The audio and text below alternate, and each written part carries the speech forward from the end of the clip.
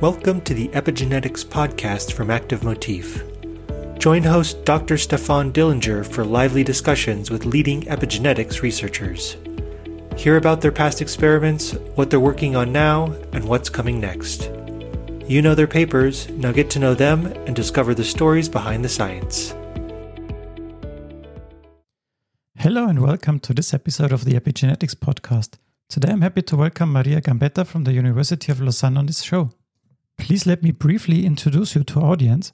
You got your PhD in 2010 from the EMBL in Heidelberg. After that, you moved on to the postdoc at the Max Planck Institute for Biochemistry in Martinsried and at the EMBL in Heidelberg. After that, in 2018, you moved to the Center for Integrative Genomics at the University of Lausanne as a tenure-track assistant professor, and you are still there today. A question I like to ask every guest to start off our little podcast is, how did you become interested in biology in the first place and then in pursuing a career in science? So my mother was an interpreter for the United Nations, and my father was a civil engineer and working in South America. And so I grew up in New York in a very multicultural environment. I was first in the United Nations school. And working in a multicultural environment was something that is since then very appealing to me. So I very much enjoy working in an endeavor that transcends borders. That's one aspect of it. The other aspect is that I have always loved to think creatively about things, and I've always hated to memorize things. And so studying science was a way to think about problems in a creative way. And in particular, I was always attracted to molecular biology, which is more abstract than studying macroscopic things, right? Such as, plants or ecosystems. And finally, there's another aspect about working and being a scientist that really fits my personality, which is that there's something nonconformist about being a scientist, in the sense that you're studying things that are not made by humans, right? They don't obey the rules of human society or human nature, and so studying something that goes beyond that was always attractive to me. Yeah, let's talk about your science that centers around the molecular basis of gene regulation, specificity in Drosophila using genetics, genomics, biochemistry, and also live imaging tools, which you just described as not so appealing to you. Let's see how this fits into that. So let's start in the year 2009. There you were first author on a science paper where you investigated the essential role of the glycosyltransferase SXC-OGT in polycomb repression. Can you talk about this story? Right. So I did my PhD in Jörg Müller's lab, and I got a cool project, which was to characterize a polycomb mutant. So polycomb proteins. There are about 20 of them in Drosophila, and mutation of any one of them leads to loss of repression of a common set of target genes. And there was one of these mutants. It was called SXC for super sex combs. In Drosophila, many polycomb mutants have the name sex combs in them, right? Like extra sex combs, super sex combs, posterior sex combs, blah, blah, blah. This is due to the fact that these mutants all have homeotic transformations because they misexpress Hox genes. And one of these homeotic transformations is the appearance of sex combs, which are, dark hairs that are normally only present on the first pair of legs. In males, actually, all pairs of legs get them, right? Because the Hox gene that is responsible for forming these sex combs is inappropriately expressed in all legs instead of only in the first pair. Anyway, that was a parenthesis. So right, the super sex combs mutation, no one knew which gene had been mutated and was responsible for that phenotype. And so I embarked on this project to try to figure out which gene had been mutated, and after 1.5 years, I finally found mutations in the O-glucnec transferase gene. This is a conserved glycosyl transferase that's present from flies to humans. And it was the only known glycosyl transferase that's actually present in the nucleus and in the cytosol of cells, right? Whereas most glycosyl transferases are in the secretory pathway, right? In the endoplasmic reticulum and in the Golgi, because they glycosylate proteins that will then be secreted or exposed at the plasma membrane at the cell surface. So anyway, so OGT, what it does is that it adds single glucnec, which is N-acetylglucosamine residues, onto serins or threonines of a plethora of proteins.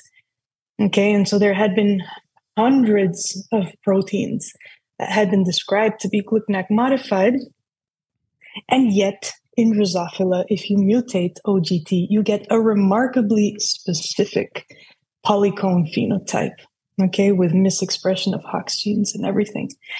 And so this paper reported this discovery, and we had also profiled glucnec for the first time on chromatin by ChIP-seq at that time, right?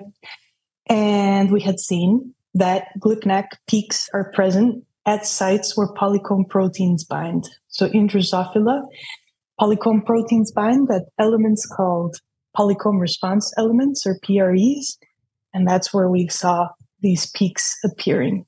And finally, another important piece of data in that paper was that I found that one specific other polycomb protein that was called polyhomeotic, it was specifically glucnec modified. So of all of the polycomb proteins that I tested, and I tested about 10 of them because we had a large collection of antibodies, I found that only polyhomeotic was glucnec modified by OGT. Mm-hmm. So that was that. Yeah. So you then were part of a follow-up work where you reported the crystal structure of the core of the Drosophila PCG protein complex, a faux repressive complex. So could you introduce us to this complex? And I mean, it's always nice to have a crystal structure, but I'm always a little bit intrigued by what exactly does it, what kind of level of information does it bring when you have the crystal structure? So what did it do for you? Yeah, right. So I must say, so I was co-first author on that study. Really, the first author, it was Claudio Alfieri, who was a PhD student in Christoph Müller's lab, a structural biology lab at EMBL. And so Claudio had crystallized the interaction interface between faux pleiohomeotic. It was the first known polycomb protein with a DNA binding domain that can recognize a specific sequence that is enriched in these PRE elements that I mentioned before, which in Drosophila correspond to the sites where polycomb is targeted mainly. And so he had crystallized the interaction interface between a fragment in faux and a fragment in its interaction partner called SFMBT, which is another polycomb protein. And so this crystal structure gave us atomic resolution of the interaction interface between these proteins. And this allowed Claudio to design point mutations that killed the interaction between faux and SFMBT. My contribution to that study was to then describe the biological consequences of these point mutations. So what happens in flies? And basically, well, as you would predict, point mutating these residues strongly decrease the interaction between faux and SFMBT. This led to impaired targeting of SFMBT to chromatin, and this resulted in de-repression of Hox genes. And so this was, the message of this study was that basically the direct interaction between faux, this DNA targeting polycomb protein, and SFMBT, which is which is a partner protein that can interact with members of PRC1, for example, another polycomb repressive complex, that this was important for polycomb function. Yeah. So this was work that is maybe not so related to your current work. So you then switched to the lab or moved to the lab of Eileen Furlong, and there you switched to investigating CTCF function in developmental progression. And this is maybe more the work you're focusing on right now. So maybe you can give us a little bit of insight into the first work in this area that you did in Eileen Furlong's lab. Right. So my main project in Eileen's lab was actually not related to CTCF. CTCF was a side project that I started on the side. Yeah, that's the one that was published first. But let's say the heart of my work in Eileen's lab was to investigate whether 3D contacts between enhancers and promoters are dynamic, over time, for example, over embryonic progression and across cell types. Because if that were the case, it would suggest that modulating the physical proximity between enhancers and promoters could be a strategic way to regulate gene expression, right? Sorry to interrupt.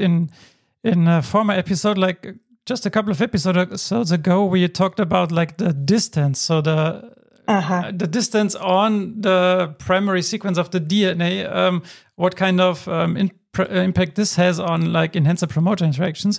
But here it was like more a timely thing, right? So not like the distance, but more in the third dimension then.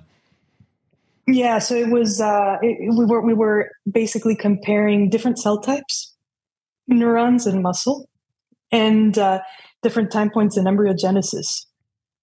And looking, so we did this using two approaches. One is chromosome conformation capture, and we were using Capture-C technology that was, using a protocol that was generously shared with us by Doug Higgs' lab.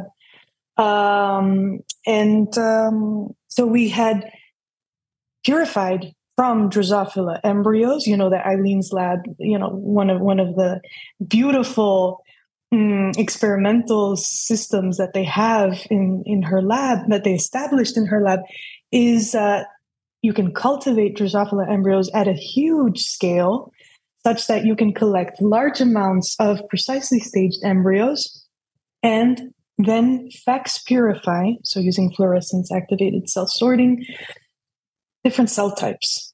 Okay. And so we had done muscles and neurons, and we had done this from different time points in embryogenesis. And we had done Capture-C, so looking at 3D contacts established by viewpoints. In total, we had 600 viewpoints. And these viewpoints, it was quite a large scale. And they were designed in promoters of genes that were either specifically expressed in muscle or in neurons, right? So tissue-specific genes. So it was pre-informed, right? So you had your enhancers of interest, basically. Yeah. So we designed the viewpoints in promoters and in enhancers, exactly. So enhancers that we knew were specifically active in muscle or in neurons, right? And then so how did you determine which enhancers were active? Was it by transcribing a gene to different levels? Because a promoter activation is easy to measure, right? But how do you measure enhancer activity? Right. So Alex Stark's lab created a wonderful resource that he published in Nature. Evgeny Kvon was the first author. They made thousands of Drosophila lines in which they cloned candidate regions, so in the genome, upstream of a reporter gene, and then did thousands of RNA in situ hybridizations in order to find which expression patterns these tested genomic fragments could drive expression in. And so you can go online onto their website and simply, they've done a fantastic job at annotating these expression patterns, right? So you can say, okay, tell me all of the fragments that are expressed in muscle at this embryogenesis time point, and so we were just eyeballing this resource, and that's how we chose many of these candidate enhancers. There was also another resource published by a former colleague in Eileen's lab, James Reddington and David Garfield. They had done generated DNA-seq data sets in these back-sorted muscles and neurons at different time points in embryogenesis. So we also knew which accessible chromatin peaks were specifically accessible in either muscle or neurons at different time points. So we used all of these resources to design capture probes, as viewpoints. Okay. Yeah, exactly. And so what we found, this paper, this manuscript is on bioRxiv. We found that actually there are quite some examples of dynamic, let's say looping, I'm using quotation marks, events happening between tissue-specific viewpoints, that we see looping events only in the cells in which these elements are active at that specific time in embryogenesis. And so we see both kinds of contexts, some that are constitutive, right? They're always there, no matter which cell type you look at, no matter which time points, but they're also a substantial fraction that are dynamic, suggesting indeed that, context, the frequency of context can be modulated as a means to potentially enable, tissue-specific gene activation.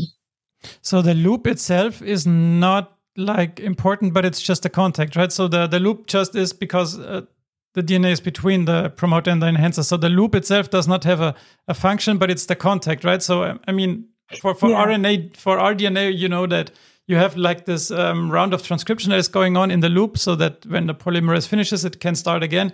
But the loop in those enhancer-promoter interactions does not have a function per se, right? It's just that there is the contact and the DNA is in between, and this is why you see a loop. Yeah, so these loops occur typically between accessible chromatin peaks, right? And so there are probably contacts between promoters and regulatory elements, sites bound by transcription factors. In a lot of work that because this work was done with my former colleague Tim Pollux, who really did then most of the work after I left the lab to start my own lab. He really pushed this much further. He then tested, for example, some of these regions, these distant regions that a promoter contacted dynamically. He tested whether they are enhancers, and indeed they are. And they're enhancers, that were active at the time that you would expect or that you would predict based on when they were establishing this contact. And so, I think that many of these dynamic contacts represent an enhancer-promoter interactions. Mm-hmm. Yeah. So when we go on the timeline and maybe moving away from CTCF, coming back to CTCF later, but there was also a paper where you talk about CP190. So was this connected to this study, or was this a follow-up study on the work you have been doing? Yeah. So okay. So in Eileen's lab, I was fortunate to learn genomics, right, which was a set of skills that I acquired at that time in my career. And thereafter, to start my own lab, I decided to work. So after working on gene silencing, right, with Jörg, and gene activation with Eileen, I wanted to study gene insulation, which is the process by which you prevent promiscuous communication between a promoter and a regulatory element, right? So insulators are DNA elements that when you clone, when they're present in between a gene promoter and an enhancer, they're somehow magically able to prevent the communication between these elements, right? And so it's like a bouncer in a discotheque. It's like a what? A bouncer in a discotheque? Yeah, exactly. Exactly. The bouncer standing between you and the entrance of the discotheque. Exactly. So, right. So okay. When I started, it was unknown. So CTCF is the conserved insulator protein in flies and mammals. And Elfej Nora in Benoit Bruno's lab had recently published that CTCF in mammalian cells is required to form a large fraction of the boundary of TAD boundaries, right? So let me briefly say what TADs are. TADs are topologically associating domains, right? So when you look at how chromosomes are folded in 3 dimensions, you see that chromosomes consist of a succession of domains, okay, which you can think of as probabilistic 3D volumes that DNA within that domain tends to preferentially explore over time. And there are boundaries between these domains, and these boundaries are often occupied by CTCF in mammals. And if you deplete CTCF, you disrupt these boundaries. But in Drosophila, no one had really looked yet at what CTCF is doing. The Drosophila genome had been proposed to fold through completely other mechanisms than in mammals. For example, it had been hypothesized that there are no real structural proteins in Drosophila, that everything is just explained by transcription and transcription-related processes. And so when I started my lab, and actually I started making the CTCF mutants as a side project in Eileen's lab. And so together with Eileen, we published, the phenotype of these mutants, which is that surprisingly, you remove CTCF, whereas CTCF in mammalian cells, it's critical for a cell to survive. In flies, if you deplete CTCF, the flies make it to pupae, right? They're basically formed adults, but they just cannot hatch from the pupal case. And so that was unexpected because previously it had been, assumed that CTCF would at least be required for embryogenesis, which was not the case. So then in my lab, when I started my lab, we teamed up with Erez Lieberman Aiden, and I had the fantastic opportunity to go to his lab and learn Hi-C, because he had developed a low input protocol, which was crucial to be able, to be able to do Hi-C on dissected tissues from flies, right? As opposed to whole embryos or tissue culture cells, which is what had been done until then. And so we decided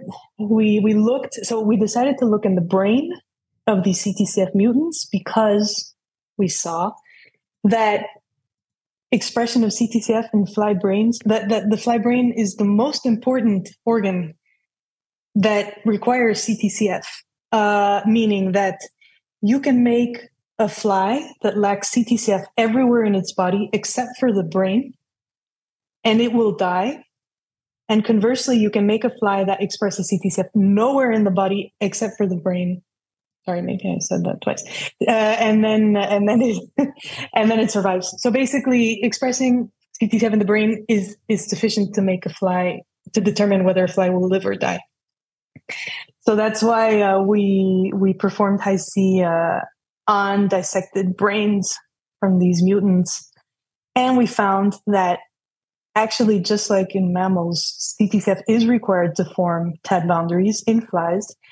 The thing is that CTCF only binds to 10% of all TAD boundaries in flies. And so therefore it was only required to form about 10%. Right? So that showed us that that the mechanisms that are required to form TAD boundaries, they are conserved in flies, but the extent to which they contribute to forming all boundaries in the genome, this can vary widely, right? CTCF is required for whatever 90% of TAD boundaries in mammals and only 10% in flies. Which would also maybe hint to the fact that there must be something else, right? Exactly. So there was clearly something else, and that's why in a follow-up study, we asked, well, what is this something else? And one obvious candidate that had been described in previous studies by other labs is a protein called CP190. And CP190 was reported to bind to all TAD boundaries in flies, pretty much. And this it's an interesting protein. It was discovered originally by Victor Corsi's lab in a genetic screen. So an unbiased genetic screen looking for a factor that is critical for insulator function. Okay, so for the ability of an insulator to block the communication between an enhancer and a promoter. And so we thought it was a good candidate. So we again generated CP190 mutants. By the way, we always use a genetic strategy that I developed when I was in Jörg's lab, by which we can make animals that completely lack both maternal and zygotic protein, which is important. It's basically these are animals that have never seen CP190 at any point in their life, right? And there we found that we lost many more TAD boundaries than in CTCF mutants. We lost a quarter, 25% instead of 10%. So we lost CTCF dependent boundaries and in addition some other ones. And actually the results were pretty clear. Okay, so the 75% of TAD boundaries that persist in CP190 mutants, those are boundaries that are close to a transcribed promoter. So it means that in Drosophila, 3/4 of TAD boundaries are formed probably because of transcription. And Eileen's lab recently showed that indeed, if you mutate the promoter, you lose a TAD boundary, right? So indeed suggests that somehow transcription or recruitment of the transcription machinery, whatever, is sufficient to create a TAD boundary, a physical boundary. And a quarter, the remaining quarter of TAD boundaries in flies, they are distal, they're far away from a transcribed promoter, and they are formed by structural proteins like CTCF and other DNA binding proteins that exist in flies that are known to be insulator proteins. And what's funny is that all of these DNA binding proteins, they seem to recruit CP190 as a cofactor. And so whereas it's thought that in mammals, right, mammalian CTCF is sufficient to create a boundary, a TAD boundary, right, by acting as a barrier to chromosomal loop extruding cohesin. In Drosophila, CTCF needs to recruit CP190 to form a robust boundary. So somehow, fly CTCF and many other DNA binding proteins that can form TAD boundaries in flies, they all need to recruit this common cofactor. Okay, and so why are these results interesting? I argue that basically it showed that more mechanisms have evolved to form structural and regulatory boundaries than what was previously known from intensely studying this problem using mammalian cell culture, right? And so it's interesting to know that there are other mechanisms involved, and that, for example, the concept that a protein like CTCF can associate with a partner protein that makes it make a more robust boundary, right, is also, I think, interesting to know. Mm-hmm. Yeah. So how does CP190 compare to CTCF structurally? Is it smaller, bigger? Does it bind to DNA? Does it only bind to CTCF? Do you know something about that? Yeah, sure. So CP190, the name 190 means that it's 190 kilodaltons. So it's quite a big protein. Okay, it has 2 zinc fingers, and so it has been, debated about whether it can bind to DNA or not.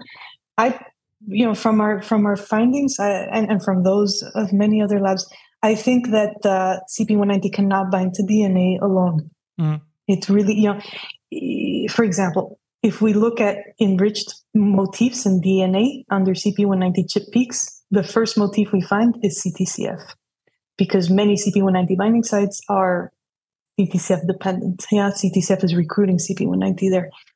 Then the next enriched motifs correspond to another DNA binding protein in Drosophila that's present at TED boundaries, suppressor of hairy wing. And then if you keep looking, then you find yet another DNA binding protein in Drosophila that binds to TED boundaries that's called Beef32. Anyway, so basically all of these motifs that you find enriched under CP190 peaks, they correspond to the sequences that are recognized by the DNA binding proteins that recruit CP190. Okay. So yeah, and then one domain, protein domain that's present in CP190 that is 100% critical for its function is a BTB domain, which is so CP190 is a member of this family of transcription factors that's actually evolutionarily quite ancient. It's called the BTB zinc finger family of transcription factors. Mammals have about 40 members or so. And they are involved in a broad range of cellular functions, but it's thought that the BTB is an important homodimerization domain or heterodimerization domain. And so how exactly CP190 functions is a $1 million question. And this I cannot say I cannot tell you anything apart from saying that the BTB is 100% critical. And another question, how do insulators work? Do they just block like the scanning of other proteins on a linear DNA sequence, or can they also act in 3D and block the interaction by somehow, blocking the 3D interaction, or how is it thought that they work? So that is the holy grail for us. I find it incredible that at this day and age, we still cannot answer the most fundamental question of how do you prevent a promoter from interacting with an enhancer, right? Just by inserting a DNA element. So this has been something that I've been trying to, my lab has been trying to answer. It is very difficult to say. So I think we have relatively strong evidence that insulators, at least in Drosophila, they do not function simply as roadblocks, that sit on DNA and that prevent an activating signal from scanning the DNA from an enhancer to a promoter. So this is, part of the evidence that I'm not describing because it's a little bit complicated to describe it in words. It's our next paper that we're preparing and that we're going to upload on bioRxiv in the coming months. But basically, we can reconstitute insulator function on a plasmid in a plasmid assay, and I think that the fact that we can do that is arguing against the model that insulators would simply act as a barrier. Yeah. Is the degree of insulator function dependent on the linear distance from the insulator to the promoter? No, it's not. No, well, at least not at the scales we've tested. At least not at the scales we've tested. Of course, studying insulation in a plasmid assay is artificial, obviously, right? I mean, what we see, but nevertheless, the properties that we are able to dissect using our plasmid assay, they make a lot of biological sense. And so, on the one hand, you could argue that, okay, this is very artificial. We cannot conclude anything, but at the same time, none of the currently considered models, of how insulators function can explain our findings. So in a way, even if this were completely artificial, I think it's still very intriguing. How are these things working, right? So yeah, that's the $1 million question. How do insulators function? Yeah. We've now come a little bit away from your work and dove into like the more meta work, but there is one piece of science that we have not discussed from the timeline or from your timeline, and this is a paper that was just published a few weeks ago in August 2023, and this was published in Cell, and there you exactly talk about those distant TED pairs, megabases apart, and how they can interact to form metadomains. Maybe we can close the science that has been done in your lab by talking about this and you just talking about that for a bit. Sure. So this all started because we had done, we had looked at chromosome folding in brains of CTCF mutants in this first study. And actually another phenomenon that we had observed but had not described in that paper because it was unrelated to TAD boundaries is that we had seen very, very distant associations between distant TADs, okay, that were millions of base pairs apart. And so in this other study that just came out and with which we teamed up with Alexander Jankowski, who is a computational biologist in Warsaw, and the lab of Mike Levine in Princeton, who actually had better maps than we had. He had micro C maps, which is higher resolution than what we had, high C. Basically, we found that this was a previously unrecognized level of genome folding in which very specific pairs of TADs, in the most extreme cases, on one end of the chromosome coming together with the other end of the chromosome, right? That they're able to come together. They come together because they are tethered. They are physically tethered by punctual interactions between sites bound by transcription factors in one TAD and in the other, okay? And so if we cut these tethers, for example, by making precise CRISPR-Cas9 deletions of one of the, what we call anchor sites, or by mutating the transcription factors that bind to these anchors, in both cases, this is sufficient to completely blow apart these TADs, okay?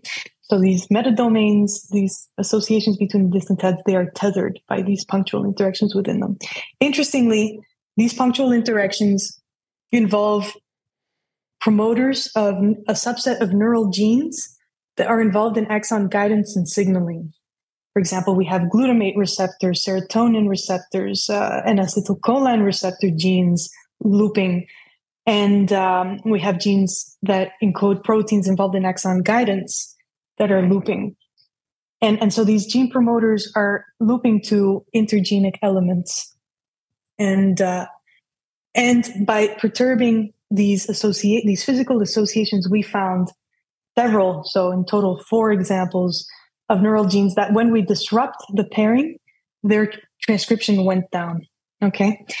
And so these very distant inter-TAD associations had been previously noticed in mammalian contact maps and mammalian cells, but it had been very difficult to assess whether they were functional or not, because in mammals, these associations between distant TADs are much more complex. You have many more TADs coming together, right? And so if you perturb one, it was very hard to see an effect on the gene in one of the distant partners, right?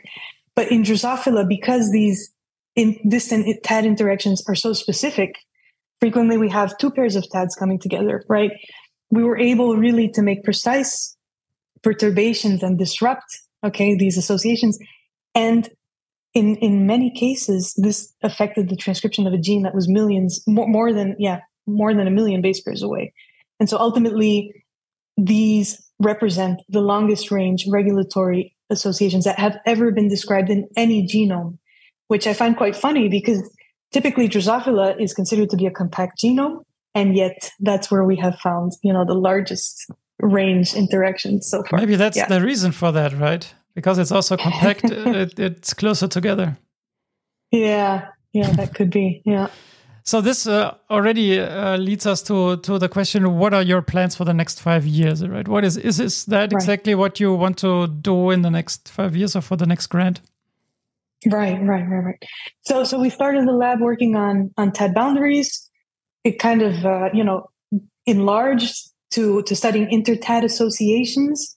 Now I can explain our research as ultimately trying to understand how the specific communication between promoters and regulatory elements is organized in 3 dimensions. So for our research on TAD boundaries, the holy grail that we were discussing before is to understand how boundaries can prevent the communication between an enhancer and a promoter. Current models don't explain our findings. We're trying to come up with new models to explain this. For inter-TAD associations, what I find one of the most remarkable features of what we found, in my opinion, is the specificity, right, with which these DNA elements that are millions of base pairs apart, how do they find each other, right? It's incredible. Is it encoded in the DNA, or is it also that where these sequences are in 3 dimensions in the nucleus, whether that is another important layer to bring them together? So we have projects that are going to address these kind of questions. And finally, the question is, why does this specifically happen for neuronal genes and not for other, genes of different cell types? What is it about neural genes that make them special? And so this is another holy grail, very difficult question to address, but we have to think about. This is true for only Drosophila, right? No, in mammals as well. So if, in mammalian cells, the most striking long-range 3D contacts that have been described occur in mammalian neurons. Okay. And actually they occur between olfactory sensory receptors. So again, genes involved in signaling, right? And so it seems like animal neurons, we want to now explore how broader a concept this is, apart from just knowing that it exists in flies and in mammals. What about other species in the tree of life? How many of them show very long-range contacts between neural gene promoters and very distant elements? Okay. Yeah. So for the last now 44 minutes, we have taken a journey through your scientific career. Did we miss something important, or would you like to add something? No. I'm surprised we talked this long, but I think we really went into great depth. So no, I don't think we missed anything. So to finish, could you give us a brief summary of your most important finding? Oh dear. So yeah, I don't know. I mean, it's hard for me to rank them. I would just say maybe more broadly, the fact of approaching questions that are intensely studied using one model, and the fact that we use Drosophila, right? I think getting this kind of evolutionary perspective of what is possible, right? What different ways has life come up with to deal with similar challenges? I think it's an important approach and an important insights to kind of broaden the view of what is possible and what is necessary. Yeah. So thank you, Maria, for your time and for being on the show. Thank you very much, Stefan. It was a pleasure. Thanks for listening to this episode of the Epigenetics podcast from Active Motif. We hope you enjoyed it. You can find all the mentioned references in the show notes. Please rate, review, and subscribe to our podcast on your favorite podcast platform so you never miss an episode.